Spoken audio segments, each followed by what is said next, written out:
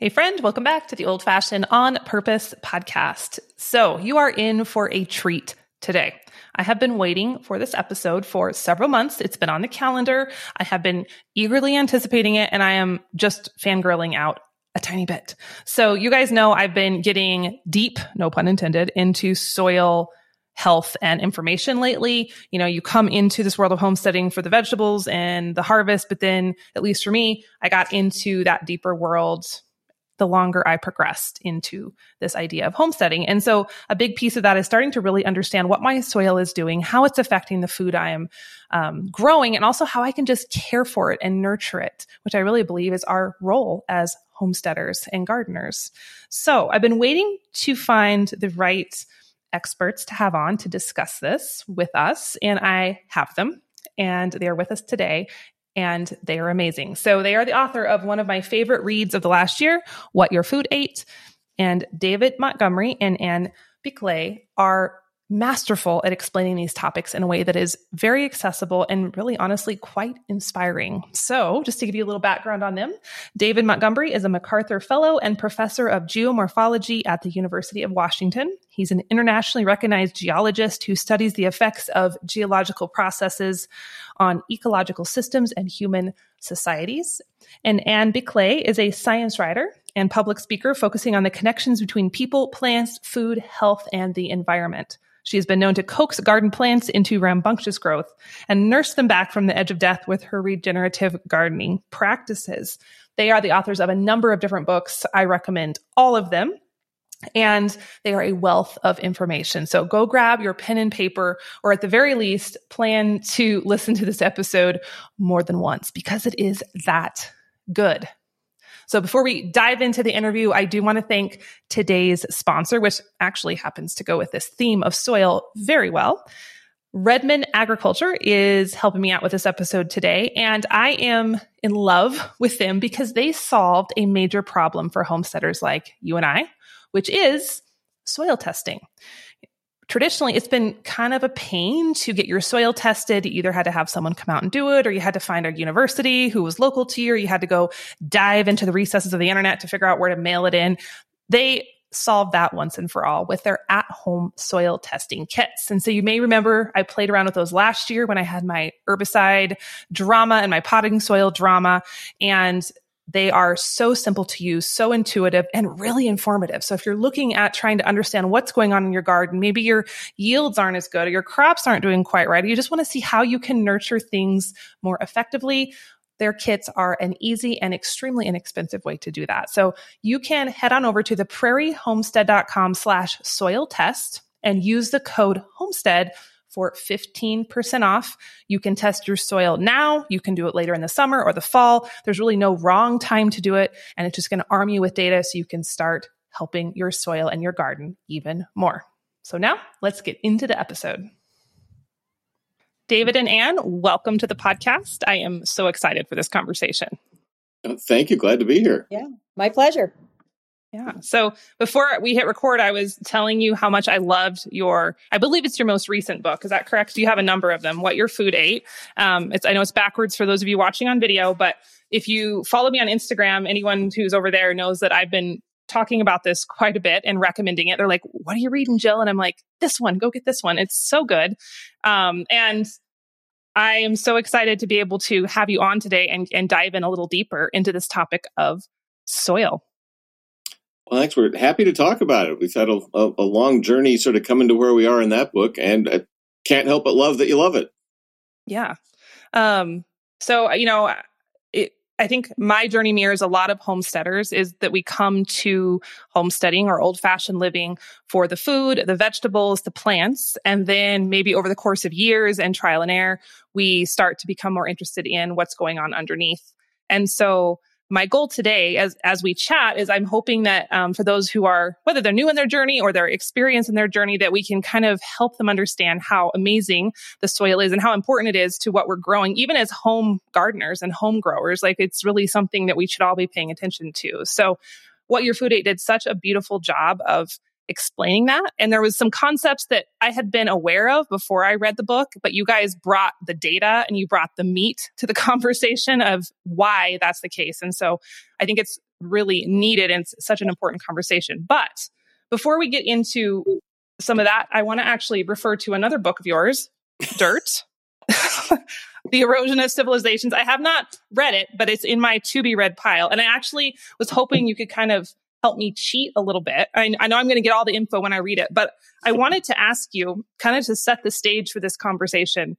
I know this is about previous civilizations before ours that didn't understand the importance of soil. Is that a fair summation of the book? Yeah, the one sentence summation I like to offer as the Cliff Notes version of the book is societies that did not take care of their land did not last. Yes. It's kind of that simple. So could you maybe whet our appetites a little bit? What are some of the most notable societies from history that missed that warning sign, and what are the biggest takeaways that we can learn from them? I know it's a whole book, but if you could give us the Cliff Notes version. Yeah, we can do the super executive summary version. Perfect. If you look back at the role of agriculture in particular in degrading land around the world, you can trace it back to ancient Sumeria, in the Middle East, the Fertile Crescent that's not so fertile anymore. There was the story of classical Greece civilization, the Roman civilization, parts of Western Europe, the American Southeast, Angkor Wat, the earliest Chinese agriculture and their early agricultural efforts. It's just a pattern that repeated society after society around the world, that practices that degraded the soil through either the loss of the soil itself through soil erosion, or through the other part of soil degradation, which is loss of soil organic matter, which, I'm sure we'll get into a lot more, really undermines the fertility of the land and its ability to provide nutrients to crops we grow. But societies that degraded their soil from generations of farming practices gradually pulled the rug out from under their ability to feed their own populace. So particularly if you look at the story of Western civilization, of moving from the Middle East into Greece and Italy and then up into Europe and then over to North America, it's a story of degrading land and then moving on to new lands to degrade. And I think that the real relevance of Dirt today, the book today, is that we're out of new places to go. If we're working on global soil degradation at this point, and there's no way we're going to go to Mars and farm it. There's a whole lot of problems with that as a strategy. So we're at a point in our history where we have to learn the lessons from the past that those ancient societies really offer up to us if we're to avoid a similar kind of reckoning down the road globally with our agricultural production. So, and Dirt was the book that got Ann and I started on this road of looking into not only how societies have degraded their land, but how we can prevent doing it and how we can restore fertility to the land and all the benefits that would flow to us as a society. And as it turns out, as we wrote about in the new book, What Your Food Ate, that could flow to us as individuals in terms of our own health.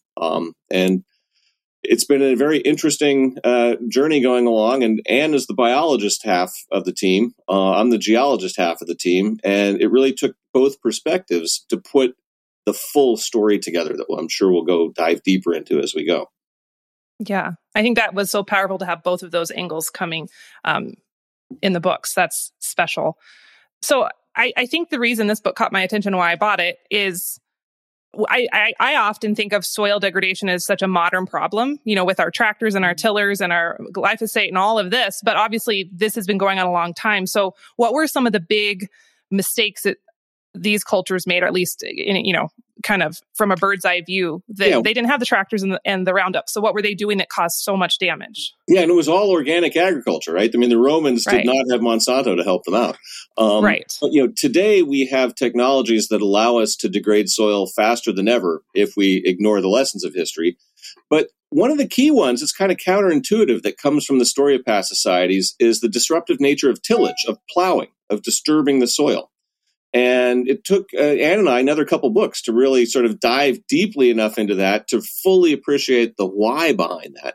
But the trajectory through history is pretty clear, that societies that plowed their land too frequently, too often, for too long, degraded the soil through both soil erosion and loss of soil organic matter. And that was one of the really big takeaways from writing Dirt, was how powerful the slow loss of soil can be if it adds up over time. And so why is plowing something that can degrade the soil if it's done too often, too regularly?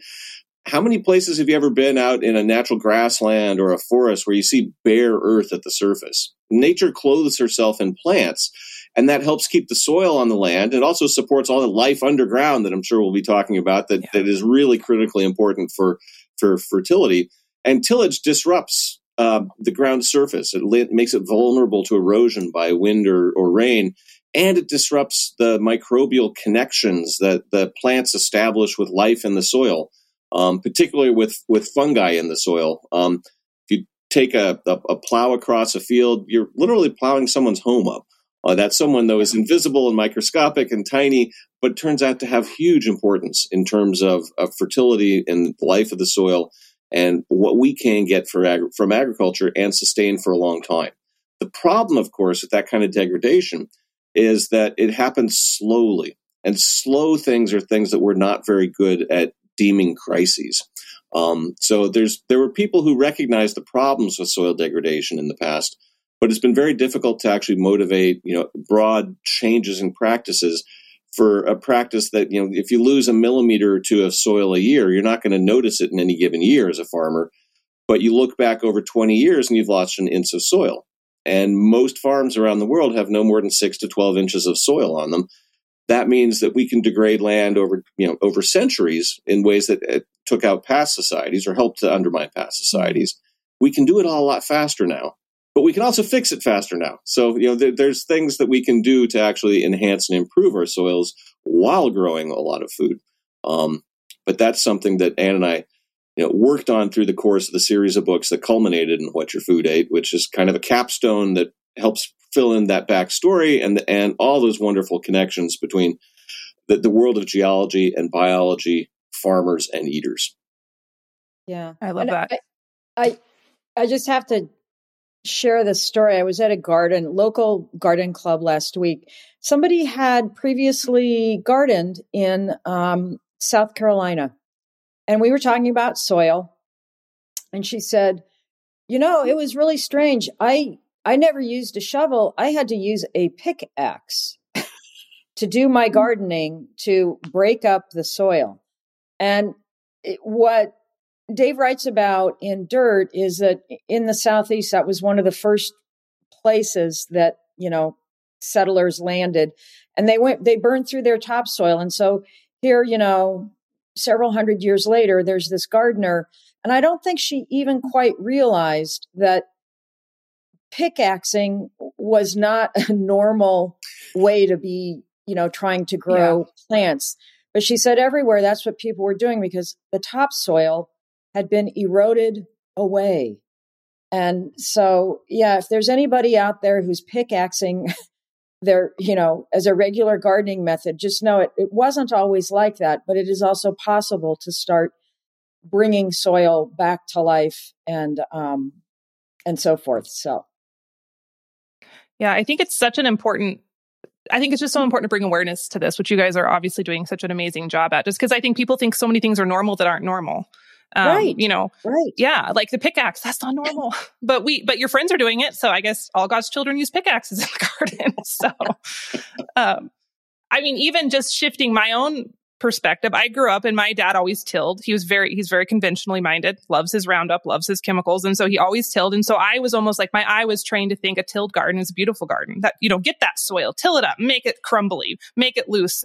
And then as I started learning more, I'm like, ooh, that's not like my eyes were like, that's not a good thing. I almost had to recalibrate my perspective. And now it's like, ooh, that's actually soil that's like, help. Like, I don't want to do this. But it's just what we consider normal is powerful in our culture. Oh, yeah. Yeah, it truly is. And, one of the goals of the style of either gardening or farming that can help rebuild soil fertility is to minimize disturbance of the soil. Because once you think about the life in the soil as your partner, as a farmer or gardener, you want to take care of it. You want to cultivate it in the positive sense of all the positive senses of that word. And so if we disturb the soil, whether through the use of too many agrochemicals or too much physical disturbance, which is where the plowing or tillage comes in, it can really disrupt that life in the soil. And so it's not so much that we should never till or that we might never use a chemical, but absolutely trying to minimize their use is in the best interest of the soil, the life in the soil, and ultimately the farmer and consumers down the road. Yeah. Could you paint a little bit of that picture? I know that's a big question but like, what are we partnering with in the soil? If someone's never thought about this, what are some of the organisms and the microbes and just all the systems that maybe they have never considered or are working under there in a healthy patch of ground? Yeah. So we've probably all had the experience of, as we are digging around in the soil, because it's somehow we have these, this opposable thumb thing going on. We can pick up tools or we can sit in a tractor. You invariably run into things that you can see. And of course, the most obvious example of that is earthworms. You're digging around, you find these earthworms, but they're just, the tip of the proverbial iceberg. These are the bigger things that we can see. And when you consider sort of this whole collection of soil life, one piece that has been, not in our minds enough has been all of the things that are invisible to the naked eye. And so this, of course, has the sort of the collective term for that is the microbiome. And there's been a lot recently out on the human microbiome because we have microbial communities that live in us and on us. And it turns out every life form on the planet has a microbiome, but not just life forms, the soil or the ocean, let's say. They have their own unique particular microbiome. And in the soil, where that microbiome is most dense, most diverse, most active, is in this sort of very narrow zone around the root system of a plant. And that area is like maybe a nanometer, maybe up to a couple of millimeters wide. And it's where all of the microbes that are a part of this sort of, it sort of crosses over. You can't quite say, well, what's the plant microbiome versus what's the soil microbiome in that halo-like zone. But what we do know is that it's chock full of the major kinds of microbes that probably most listeners have heard of. They may be intimately familiar with some of them, depending on how far down they go the rabbit hole on this. But there's bacteria. Dave had mentioned fungi, and what's interesting is there's in all of these groups there are a lot of different types, and when it comes to fungi, there's the mycorrhizal fungi, which glom onto and in some cases grow inside of a plant's roots with one end of their body. And the other end of their body can be, kilometers to meters away from the plant itself, way out of the reach of the roots. So that's one kind of fungi. There's another kind of fungi, and that is what is part of the decomposition of organic matter in the soil. So I have used a lot of mulches, a lot of wood chips and fallen leaves and things like that. And that's where I want the fungi that are part of breaking down all that organic matter and making nutrients accessible to plants. That's another really important group. There's also, of all things, viruses, right? Viruses are also doing things. They're a part of every microbiome. And then there's protozoans and things like that. So what we know about the microbial communities is they congregate. It's like, Grand Central Station or, some giant New Year's Eve event that you have going on around the root system of a plant. And the reason for that is pretty simple, and it makes a lot of sense. Plants are forming compounds through their power of photosynthesis, all kinds of compounds, stuff loaded with nutrients, phytochemicals, which are a particular kind of thing that only plants can make. And they push these compounds out. Think of it sort of like cocktails or the things you'd find in a picnic basket or something like that. They push these out into the soil from their roots, and the microbes are running to all this free stuff to consume it. And this is how the microbes are surviving and, in fact, thriving down there in the soil. And this is one of the grandest symbioses that we know about on the planet. So symbiotic relationship, that's just where both parties, both entities are benefiting from that relationship. And another symbiotic relationship that probably I'm sure everybody's familiar with who's listened to your podcast. We don't talk about it this way, but pollinators and plants. Sure. That's another kind of symbiotic relationship. Everybody's benefiting there. But the one that's happening below the ground in the soil between plants and their microbiome, that predates all of this flower and insect, bird and flower pollination stuff by millions of years. And so this is not only sort of running the botanical world as a whole, but it's been there for a long time. So it has a good track record. It's time tested, and kind of miraculously, we don't really need any new technology to utilize this. Dave had mentioned before earlier, caring. What if you cared for the life of the soil? That's about as technical a piece as you're going to bring to this. It's, as he said too, I thought that was great. You just want to make sure you're not plowing up or digging up somebody's home, because there's a lot of things that live down there in the soil, and you certainly want them on your side, and you want to be able to work with them. Do you want to add in what those organisms do for the plants? That would be great. Yeah. Oh, she might be frozen. I think she's frozen. I guess, maybe I'll fill that in. Okay, that works. A lot of that life in the soil are doing things. They're feasting on those exudates because the plant's putting out essentially free food for them into the soil.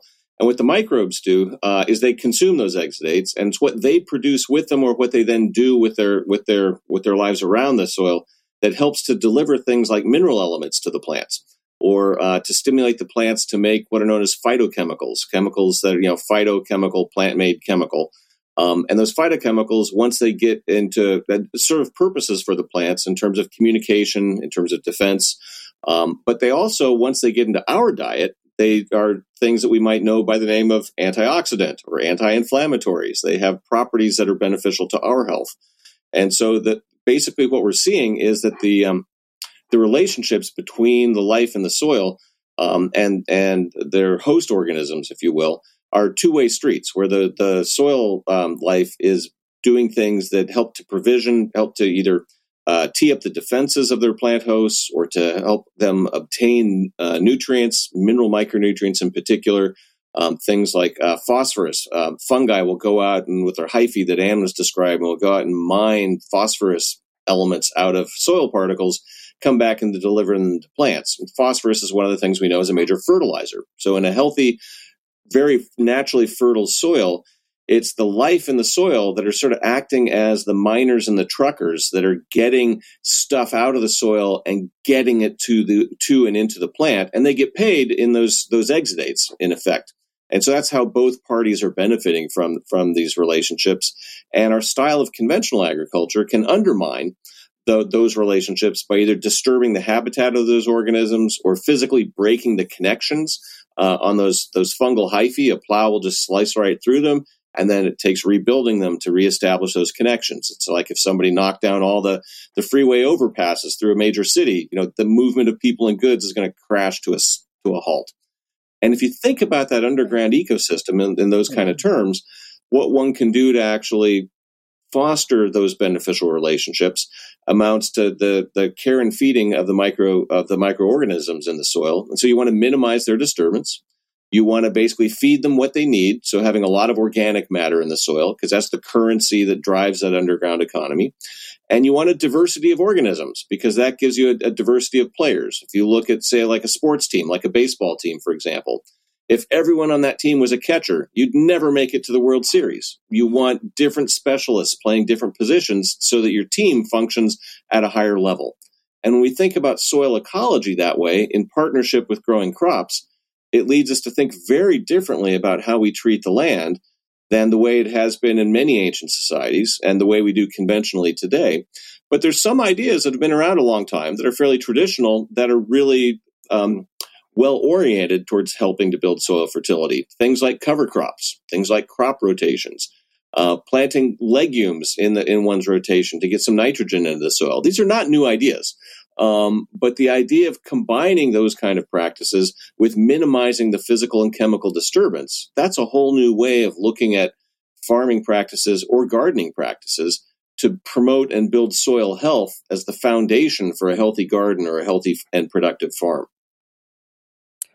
Yeah.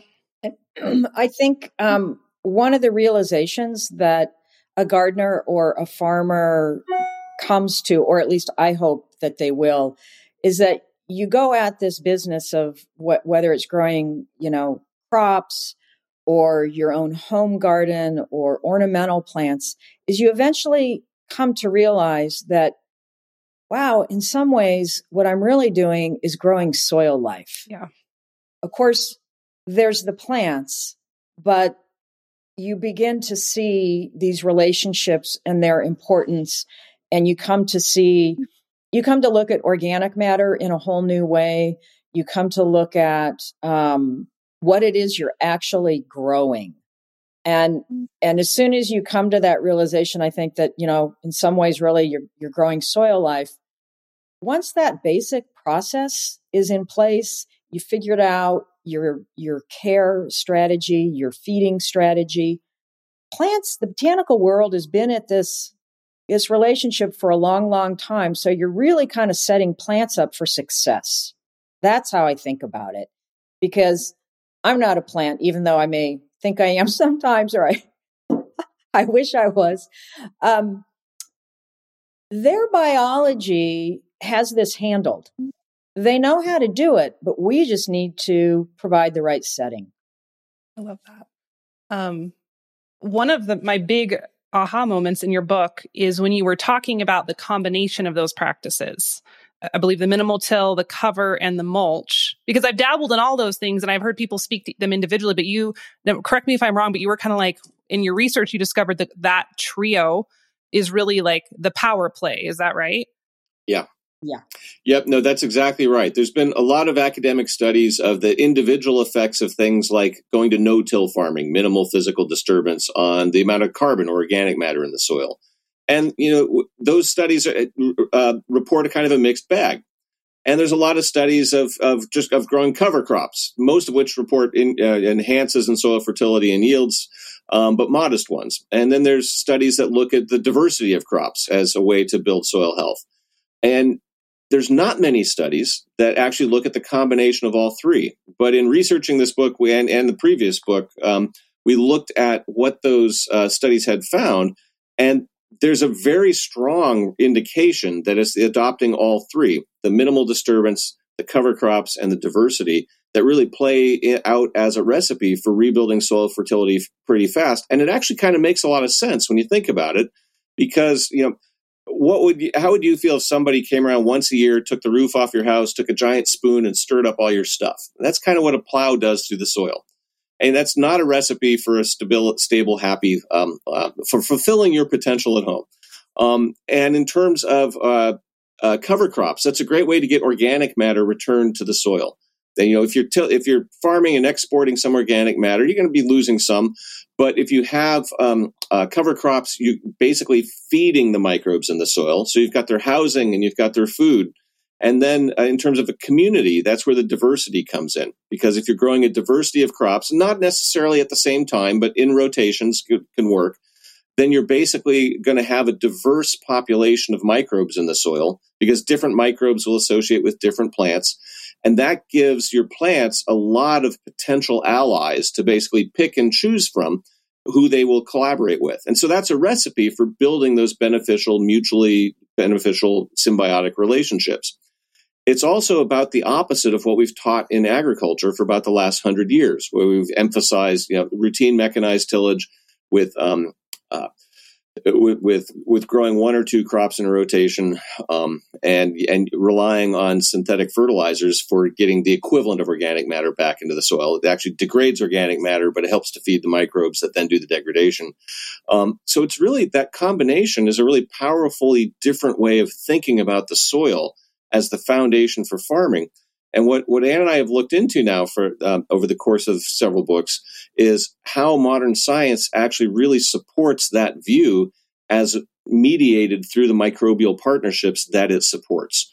So it's basically, when you look at those three practices together, it's trying to put the science of ecology back into the biology of farming. Yeah.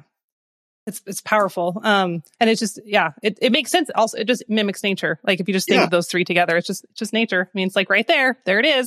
There's a formula. And she's a pretty good teacher. She's got hundreds of millions of years of experience on her side. Yep. Just got to pay attention. Yeah. That could be the hard part. Right. Yep. So, another revelation I had as I was reading your book, I loved the chapter Rocks Become You. And it was funny because I had these ideas in my periphery, but you guys just brought it together and it was like so many why didn't I think of it like that? Where you're like, all this healthy soil life is literally taking the minerals and the rocks and the soil. And it's like I think you said the digestion happens outside of the plant in essence. And that's where we're getting all the good stuff. But then you go on to explain, I think, page 26, you said, in a 2009 University of Texas study, there was strong evidence for 5 to 40% declines in the mineral content of fruit and vegetables over the previous half century. And I've heard people talk about, like our food isn't as nutritious as it used to be. And I'm like, but who's quantifying that? And I'm like, oh, there it is. It's quantified. So, what does that look like in terms of the effect on our bodies? Like if people, we hear all the time, follow the food pyramid, get your fruits and veggies, colorful plates. But people are thinking they're eating healthy, but they're not getting as much as they think, presumably. Right. And it's there's so many things that affect the way that, say, minerals move into a plant. Because you have sort of the native soil and what form are these things like iron or zinc or boron or things like that. What form are they sitting in the soil? And so they can be in adequate amounts of the soil, but if you've been sort of chiseling away at your soil life, it's almost like, all that stuff can get sort of on the microbial ship and it can pull right up to the rhizosphere, that root area, but then it's left high and dry, right? There's not the actual delivery of it, or maybe that ship only makes it halfway, to port to the root system. And part of the difficulty that we ran into in the book is just how variable soils are and just how variable all of these different microbial routes and pathways and mechanisms are for getting these various minerals into food. But at the same time, of course, the health world has all of these standards for nutritional deficiencies, and they can be, stuff for calcium, magnesium.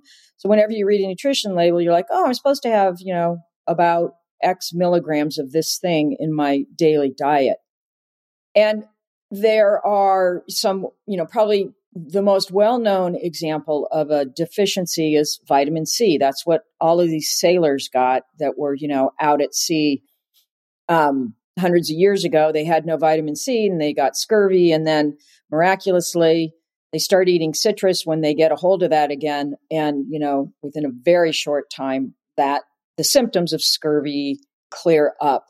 So what's happening is, one deficiency is probably interacting with other things going on in our bodies. And we don't always know, oh, this thing's having an effect because it may not manifest that day, that month. It might manifest even years later. But suffice it to say that we do know that when you're eating a diet that might not have the kind of deficiency that created scurvy, but it is a deficiency that's a minor amount. You do that maybe for a day or a week or a month. It's really no big deal. You do that over decades of a lifetime. And this is some research that we go into in some of the later chapters of the book. You do that over a lifetime, and then your body starts to falter. And so that's the concern with that stat that you read at the beginning is, all right, if these declines were picked up some time ago, there's a good chance that many of us have been eating sort of at least various mineral deficient types of diets since then. And we start to falter. There's a number of conditions that can be linked to these different mineral deficiencies, but it sort of even goes beyond that too. In some cases, there's not so much a deficiency as an imbalance.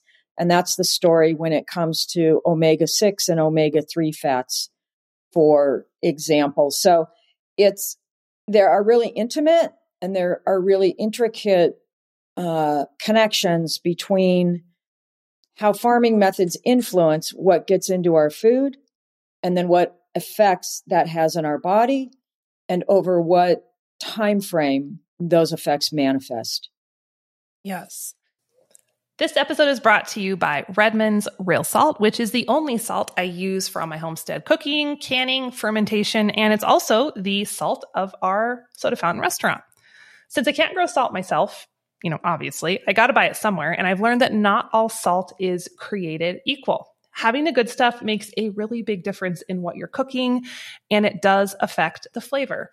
I have loved Redmond for years because they mine their salt here in the United States, they use sustainable practices, and it contains over 60 different trace minerals that not only make it taste really good, it's also better for you too.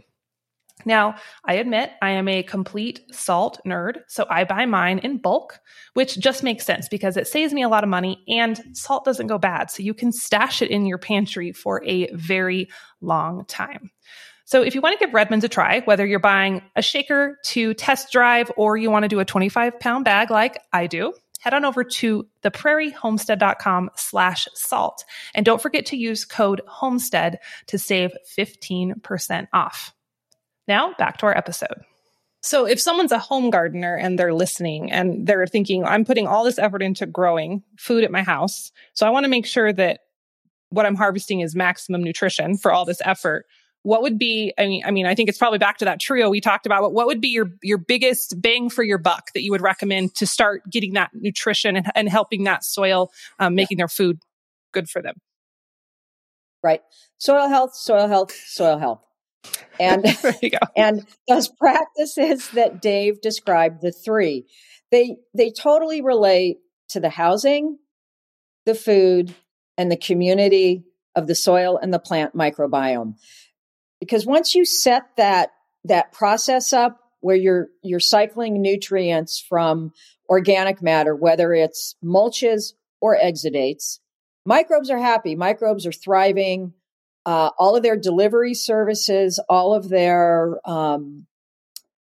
other kinds of services, which is, actually signaling compounds that might tell a plant, oh, we've got a pathogen approaching. And so it's time to gin up phytochemicals before that insect herbivore hops on your leaf and starts to eat you.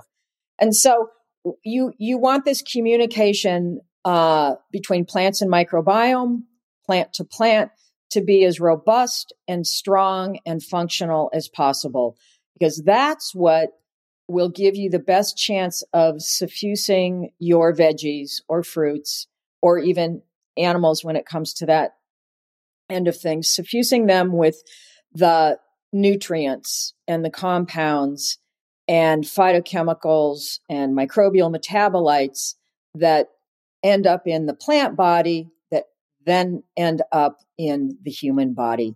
So it's really, it's really the setup. I can't emphasize that enough. And the other thing is that I think to grow a diversity and to eat a diversity of crops, because there's things that are well known to be high in beta carotene, like squashes. Okay, great. Squash is for your beta carotene.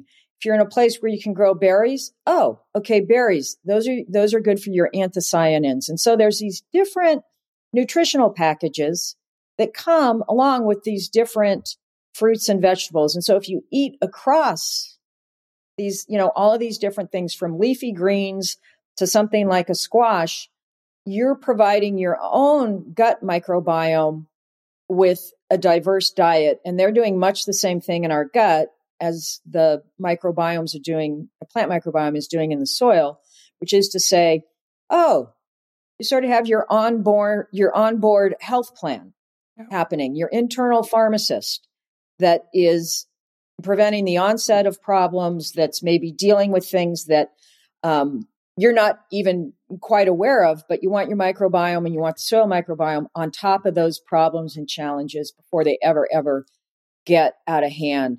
So that's why I say, eventually you come around to realizing, I realize I'm growing carrots and I want them in my salad, but I'm really growing soil life because they're the key to getting all of these nutrients into your carrots that you want on your dinner table. It's just that holistic idea coming back around. I feel like in our Western world, especially, we're so reductionist in terms of we get focused on the one thing, just the carrot. I want the better carrot. And we have to just always, so much of homesteading for me, whether it's been the animals or the crops or the food, it's just like, nope, step back, look at the big picture. The answer is almost always in the big picture. Yeah, I think so. And some people will say, well, I'm not really sure I like vegetables, or is it really, all that valuable? We also go over some research in the book that shows that we come up with these things, we call them the Fab Four. And these are the things particularly relevant to crops, but there's an animal thing in there too. And so it's our phytochemicals, micronutrients, a fat balance, and microbial metabolites. So those four categories of things, we know that when soil is healthy, those four types of things are entering the plant body that is the crop that's going to become our food. And each of those groups of things has really different functionality in the human body. So that's why you want to eat sort of the diversity of foods out there, because some things are, say, really good for cognition and regular neurologic activity. Other things are really good just for your basic metabolism, right? We want our blood sugar to be at an optimal level. So that's why you're sort of eating among all these different things, because each has a strength, back to Dave's baseball team analogy. Phytochemicals do really, really different things than, say, a balance of fats. Some things are super, on the fix it, so let's put it this way. Some things are like, the hammer in your toolbox, the screwdriver in your toolbox, but you put them all together and what you're really bringing into your body is a whole entire hardware store. I like that. Okay. Yeah. So your body's got everything it needs to deal with whatever might be happening with any sort of health challenge. And one of the reasons we call those for the Fab Four, the mineral micronutrients, the microbial metabolites, the fat profile, and phytochemicals, those are the things that agricultural practices very directly influence. So there's strong scientific evidence that the way that we farm will influence how much of those things get into our food.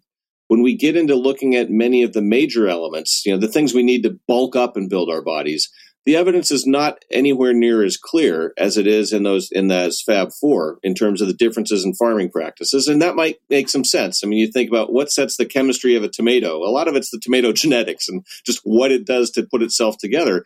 But whether it has a lot of minerals in it, mineral micronutrients, whether it has much lycopene in it, a very favorable phytochemical for human health, it's very much dependent on how it's actually raised. And that's where the title of the book, What Your Food Ate, comes from, is thinking about, we don't tend to think about our crops as having a diet, but what we feed the soil really is the diet for our crops. And when we look at our livestock, what are the crops they're eating and how were they raised, control what gets into their bodies, which means that affects what's in the meat and milk that those of us who consume those products will get into our bodies. And so you can kind of, we all know that aphorism of, you are what you eat. Famous saying. But we're trying in this book to push that back one step, if not two steps further, to look at that whole chain of how things get eaten and consumed and passed on to another level in the food chain, all the way up to us, and how the way that we farm influences that. And those Fab Four things that Anne was introducing, those are all things that have been connected to human health outcomes. Yeah. Right. As random questions, you were speaking to that. I hear a ton of people complain about how the food, especially, older folks, the food I'm eating now doesn't taste like the food I ate when I was a kid.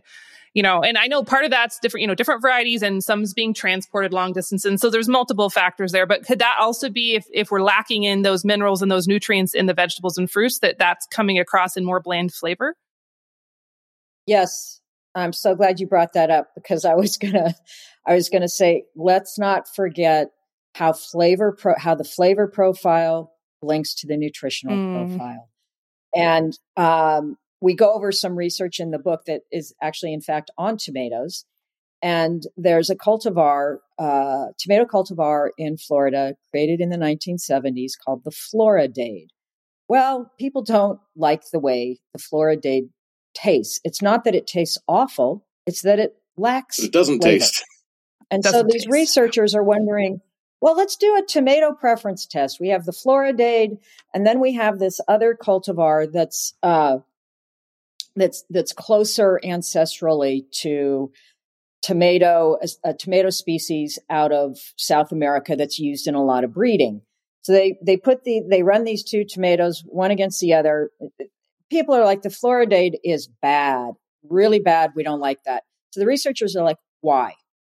So they did an analysis and come to learn that what is responsible for the flavor profile in the non-Floridade tomato is a particular package of things that just happen to be essential and critical for human health. And there's a little bit of overlap with what we call our Fab Four.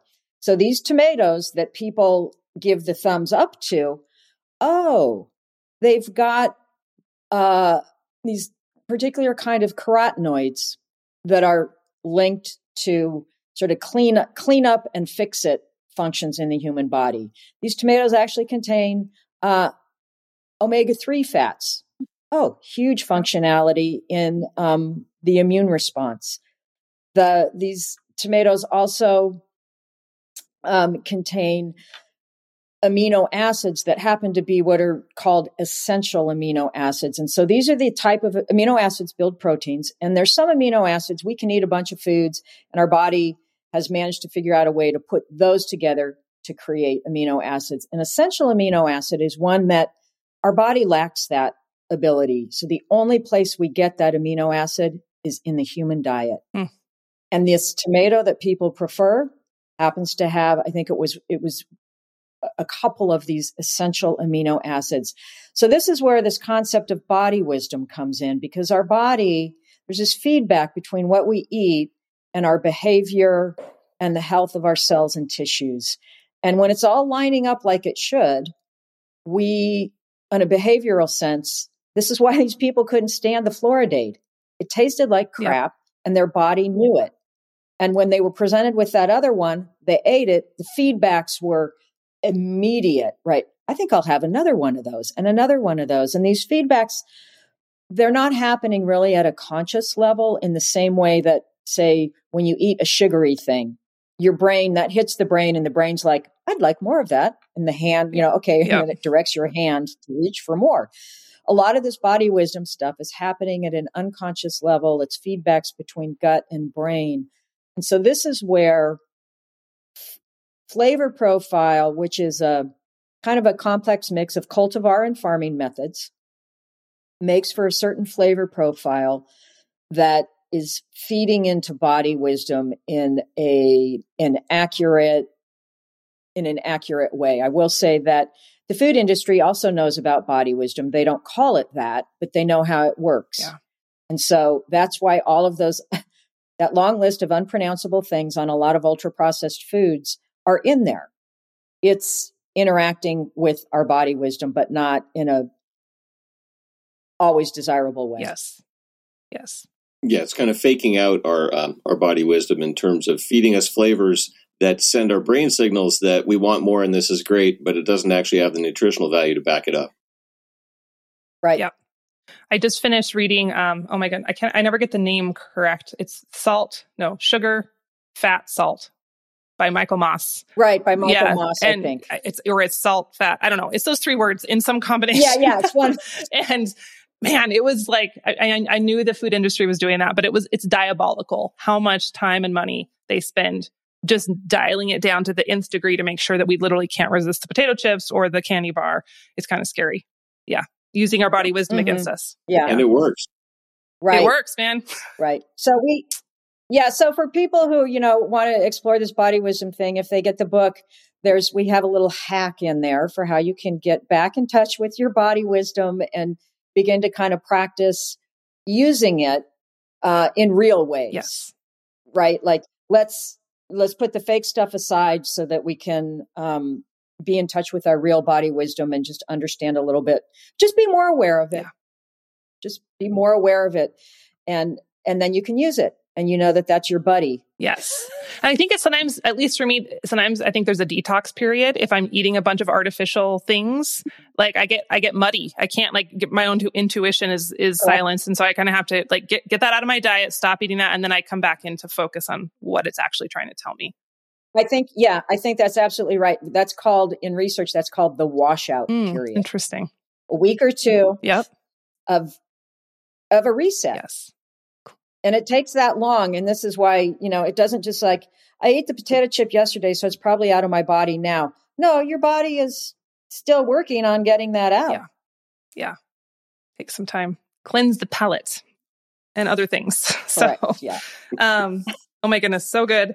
So to shift gears a little bit, well, sort of, your information on glyphosate was fascinating because I had always have heard people reference their concerns about it in terms of human health and human effects, which, that's still on the table. But you guys were like, no, it's actually really damaging the microbes and the biome to the point where it's, again, correct me if I'm wrong, it's damaging the ability for the plants to uptake the nutrients. And so I never thought of glyphosate having that effect. Could you expound on that a little bit more? Yeah, sure. I mean, that was one of the interesting things that we learned by researching a book like What Your Food Ate. Most of the concern that people have expressed about glyphosate is over sort of potential to cause cancer in people and other sort of direct toxicity kind of results. And there's a big literature on that. There's a lot of controversy that people go either way. But when you look at what glyphosate was actually originally patented for, it opens up sort of a different avenue of thinking about it. It was originally patented as a mineral chelator. And what a mineral chelator is it's an organic compound that binds onto and ties down mineral elements. And so, and it was actually invented, its first purpose was to clean crud buildup out of metal pipes. And it was apparently pretty good at that.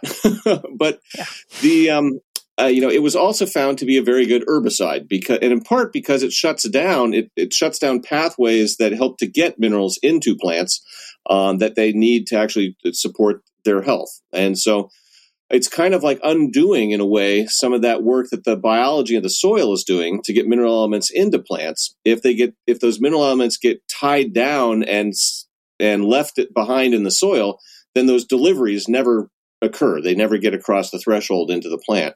But there was another patent. The second patent on glyphosate was as an antibiotic. It's actually very effective as an antimicrobial agent. And so there's been a number of studies that have looked at the effect of glyphosate on soil life. And many of them have studied on whether it affects the total bacterial abundance in the soil. And it doesn't seem to, but what it very clearly does is it changes the community composition of who's in the soil. So it's changing that community that the plant's putting all those exudates out to try and recruit very specific microbes to benefit its own health. And over applications of glyphosate is sort of changing that community in a totally different direction in ways that don't necessarily benefit the plant. And there's a fair number of studies now on I believe it was chickens, goats, and cows, if I'm remembering the animals right, European studies that have looked at the effects of glyphosate on the gut microbiome of animals that eat crops that have been treated with glyphosate, and that they've found sort of profound impacts on the gut health and the gut microbiota of those animals. I don't know of any studies that have looked at that in people. I think those studies are coming, but the awareness of, maybe there's a different way to think about what it is that glyphosate may be doing in the soil microbiome and then in our own microbiome. It provides a different focus for thinking about whether we should be concerned about its use in agriculture, which Ann and I think we should be, and to what we might do to try and wean ourselves off of it. And it turns out that there's different methods of weed control that can go into a regenerative style of farming that adopts those principles that we were talking about earlier in terms of the minimal disturbance, the cover crops, and the diversity. There's other technology and tools that one can use for alternative means of weed control. And which, of course, is why glyphosate has been so widely adopted as this kind of the easy button for weed control. Yeah. But it's starting to appear like it came with a whole bunch of unacknowledged and unanticipated side effects for both the health of our crops and the health of our livestock and potentially human health as well. And the backstory there is kind of hidden in the first two patents for glyphosate. It's basically what it does. Yeah. Yeah. And it's probably, pending more research, it's looking a lot like, this is an example of how soil health ripples through to crops, to animals, to people. Because there we are altering the soil microbiome and thereby the plant microbiome. And that's the beginning of this cascade that is not suffusing our crops with compounds, nutrients, and the Fab Four like it should be. And, there's with regard to the antibiotic effects and what it's doing inside of our gut. So mitochondria, which are the little powerhouses in our body, which basically are turning our food into energy, long ago, mitochondria were free living bacteria. So they're not really a human derived sort of cell type. They were once bacteria. And so with glyphosate having antimicrobial, antibacterial action, and if we're eating food that has glyphosate, are we taking out, a really fundamental piece of human biology? Or if not taking it out, impairing it. And once you get, just like anything that needs energy, with, an electric vehicle, fossil fuel vehicle, whatever it is, a power plant, you take it out and things can't run. Yeah.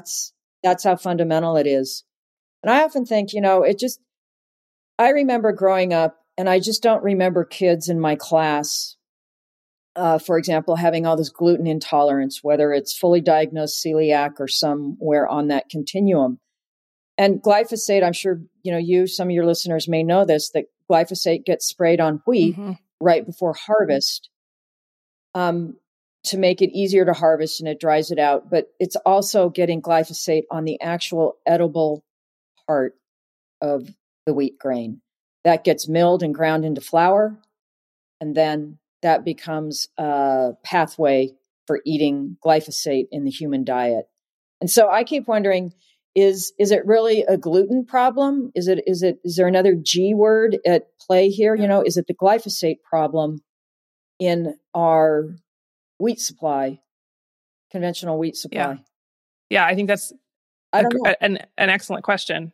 And just mind-blowing. I think, like you said, the focus is often on just cancer, or, they're like, wash the pesticide residue off your vegetables when you get them home from the store. And I'm like, but I think there's a lot more going on than what meets the eye. So it's definitely something to keep in mind. Yeah. And I mean, I think ending kind of here on a high note, one thing that both Dave and I have encountered when it comes to soil health and ag is that I think because soil is such a dynamic living system, in part because these microbes have such short generation times, it also means that healing it and helping soil recover its full functionality is something that is kind of a bit of a good news story when it comes to the environment. It's like, once we start doing these things, caring for the microbes, protecting the microbes, giving them places to live, you can see a phenomenal turnaround on soil health. And, in the transition period, we're not talking 20 years. We're talking several years. And, farmers are, folks who are looking at, I want to kind of get away from the agrochemicals and the nitrogen fertilizer. I'm going to start with a small piece. And, within 3 to 5 years, they're seeing big results. And some people say, oh, I can't wait that long. And then my response is 3 to 5 years. Are you kidding me? There's nothing that heals overnight, right? Anybody who's made any kind of change or is recuperating from any kind of health challenge, did you hop out of your hospital bed, No. on day 2 of whatever? No, it can take months or years even for human health to recover. So I think if we can turn the soil around, in, certainly less than 5 years, that's really hopeful. And we don't need new products. We don't need new technology. We just need different practices and methods and adapting these 3 broad principles that relate to disturbance and organic matter, just adapting those to local conditions and using, up here. Yes. Yeah. And that is such a hopeful story. And it's like you said, you don't have to go buy anything fancy. You don't have to go buy the brand new 1, 2, 3 system. It's just go back to the basics. Go get your clues from nature. It's right there. Yeah. Yeah. So to kind of bring it back full circle, I'm still thinking of our pickaxe friend. And let's say I have some pickaxe friends listening to this podcast right now, and they're going, that's me.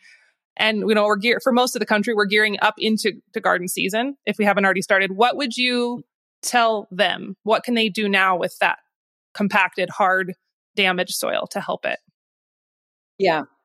I think the first thing that anyone who's in that situation needs to think about is trying to get more life, more like, from the scale of earthworm down to microbe. You want to get more of that into your situation, because all of that biological activity is going to start breaking down minerals, creating pores and channels and conduits for more soil life.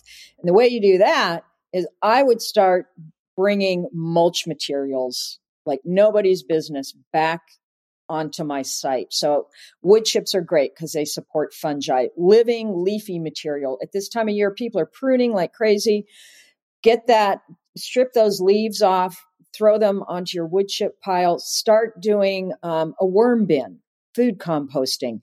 Take that worm compost, mix that in with your organic matter materials, and then I would layer that thick onto the top of your pickaxe situation. And that will begin to start creating a little bit of topsoil, season by season on top of your beds. And there's also some methods. There's something called hugel culture that comes, I think, out of the either Germany or the Nordic countries. And that's kind of what I'm talking. That's a fast way of getting some hugel culture going. There's people who grow in hay bales, of all things. And so I think it's bringing sort of deconstructed or breaking down organic matter already on to your hard pan situation, and then letting the microbiome and the plant roots and the organic matter have at it. So maybe stop the digging, at least for right now, stop the digging and layer all the layers. Lots of organic matter. And what Anne was just describing was essentially what she did to our yard in North Seattle, where we live, when we bought a house back in the late 1990s. And she started composting and mulching because we had that rock pick soil. And she wanted a garden. So this is not going to, she went on an organic matter crusade to basically rebuild the fertility of the land. We write about that in The Hidden Half of Nature. And that was the book that opened our eyes to the importance of microbial life and of carbon in the soil as the currency that feeds microbial life, which is why organic matter is so important. And I was astounded as a geologist at how fast the soil started turning darker and darker and darker and building up from literally zero topsoil to a foot of topsoil at a pace that if you go look at the soil science textbooks, it'll tell you it doesn't happen that fast.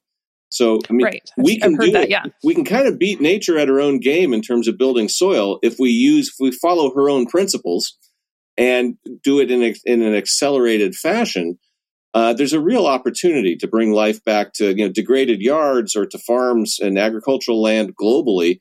And soil organic matter is 40% carbon. So every percent of organic matter that we add to the soil, we're adding about 0.5% of carbon. And where does that carbon come from? From the atmosphere through photosynthesis. Nature invented an absolutely robust way to take carbon dioxide out of the atmosphere and put it in the ground. And that was photosynthesis combined with plants that push exudates into the soil to feed soil life. A lot of the carbon in the soil that gets built up are the dead bodies of those microbes. So there's this wonderful connection from how we treat the land to how we might be able to help draw down carbon from the atmosphere, and the potential to adopt that on gardens and farms around the world. It adds up to very large numbers when you really push it. Yeah. Also hopeful. Now, I know we're coming up on time. Do you have time for one more question? Or do you have appointments you need to get to? Sure. You good? Okay. We can do one more. Okay, Sure. perfect. All right. So this is like the $1 million question. So to play the devil's advocate a little bit, what would you say to the people out there, usually on the wonderful internet, who like to say, well, that's a nice idea, but you can't feed the world without your Roundups and your conventional agriculture methods, and we have to have that in order to make sure everyone has enough to eat. What would your response be to that?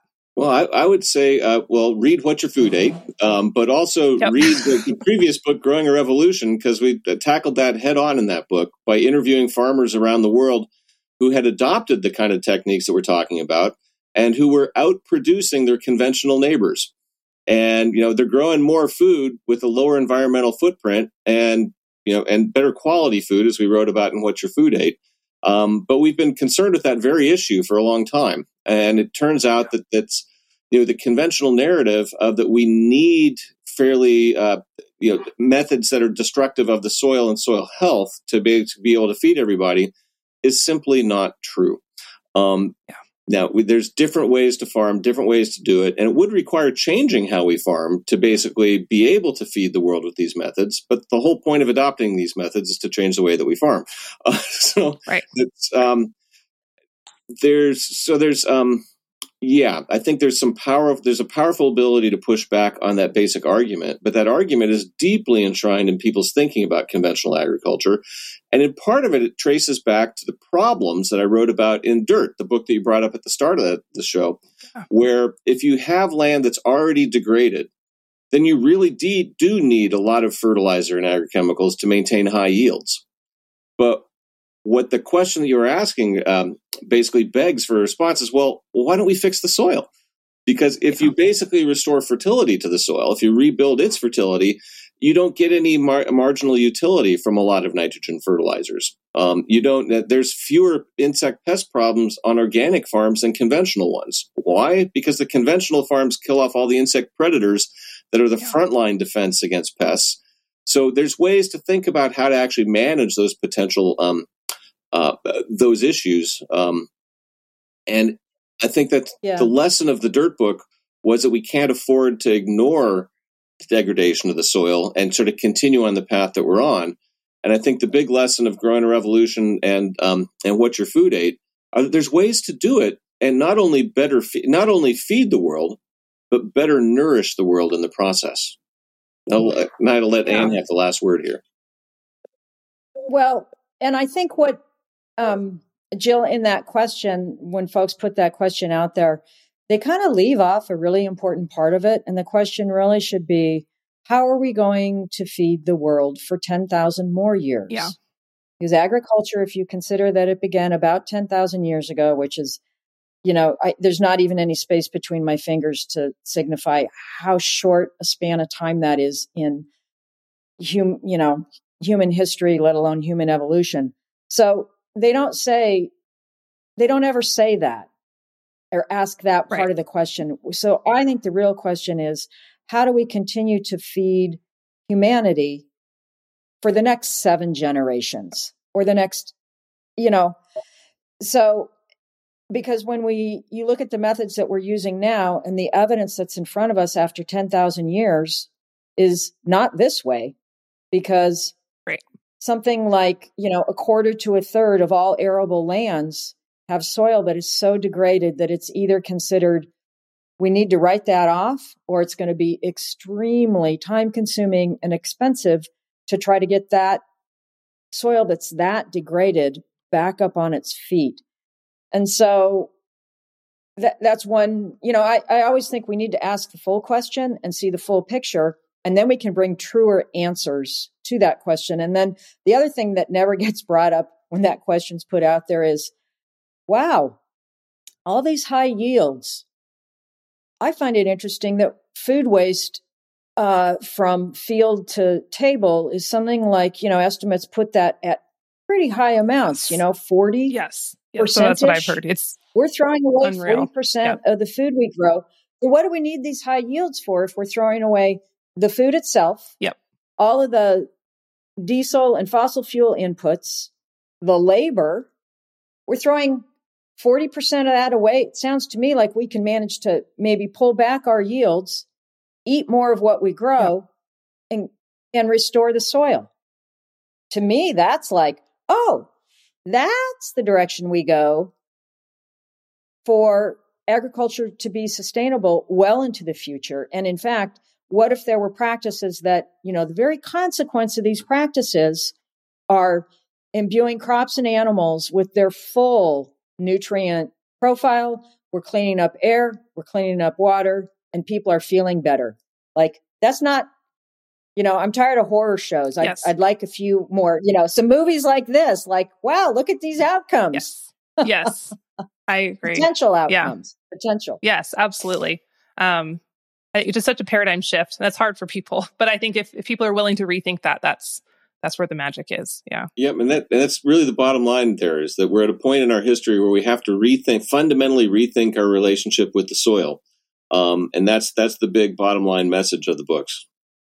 Yeah. Well, that was a wonderful bow to put on this amazing episode. I feel like we could go on for hours, but I'm going to let you guys go. That was so good. Can you remind everyone where they can find you? And I'm assuming your books are just going to be, Amazon, Barnes & Noble, local bookstores, just the typical book places? Yep. Typical book places. We have a website that talks about the books. If you want to sort of get a little bit more description of them before thinking about them, it's dig2grow.com. That's DIG, the number 2, GROW.com. We're somewhat active sometimes on Twitter with @dig2grow as a handle.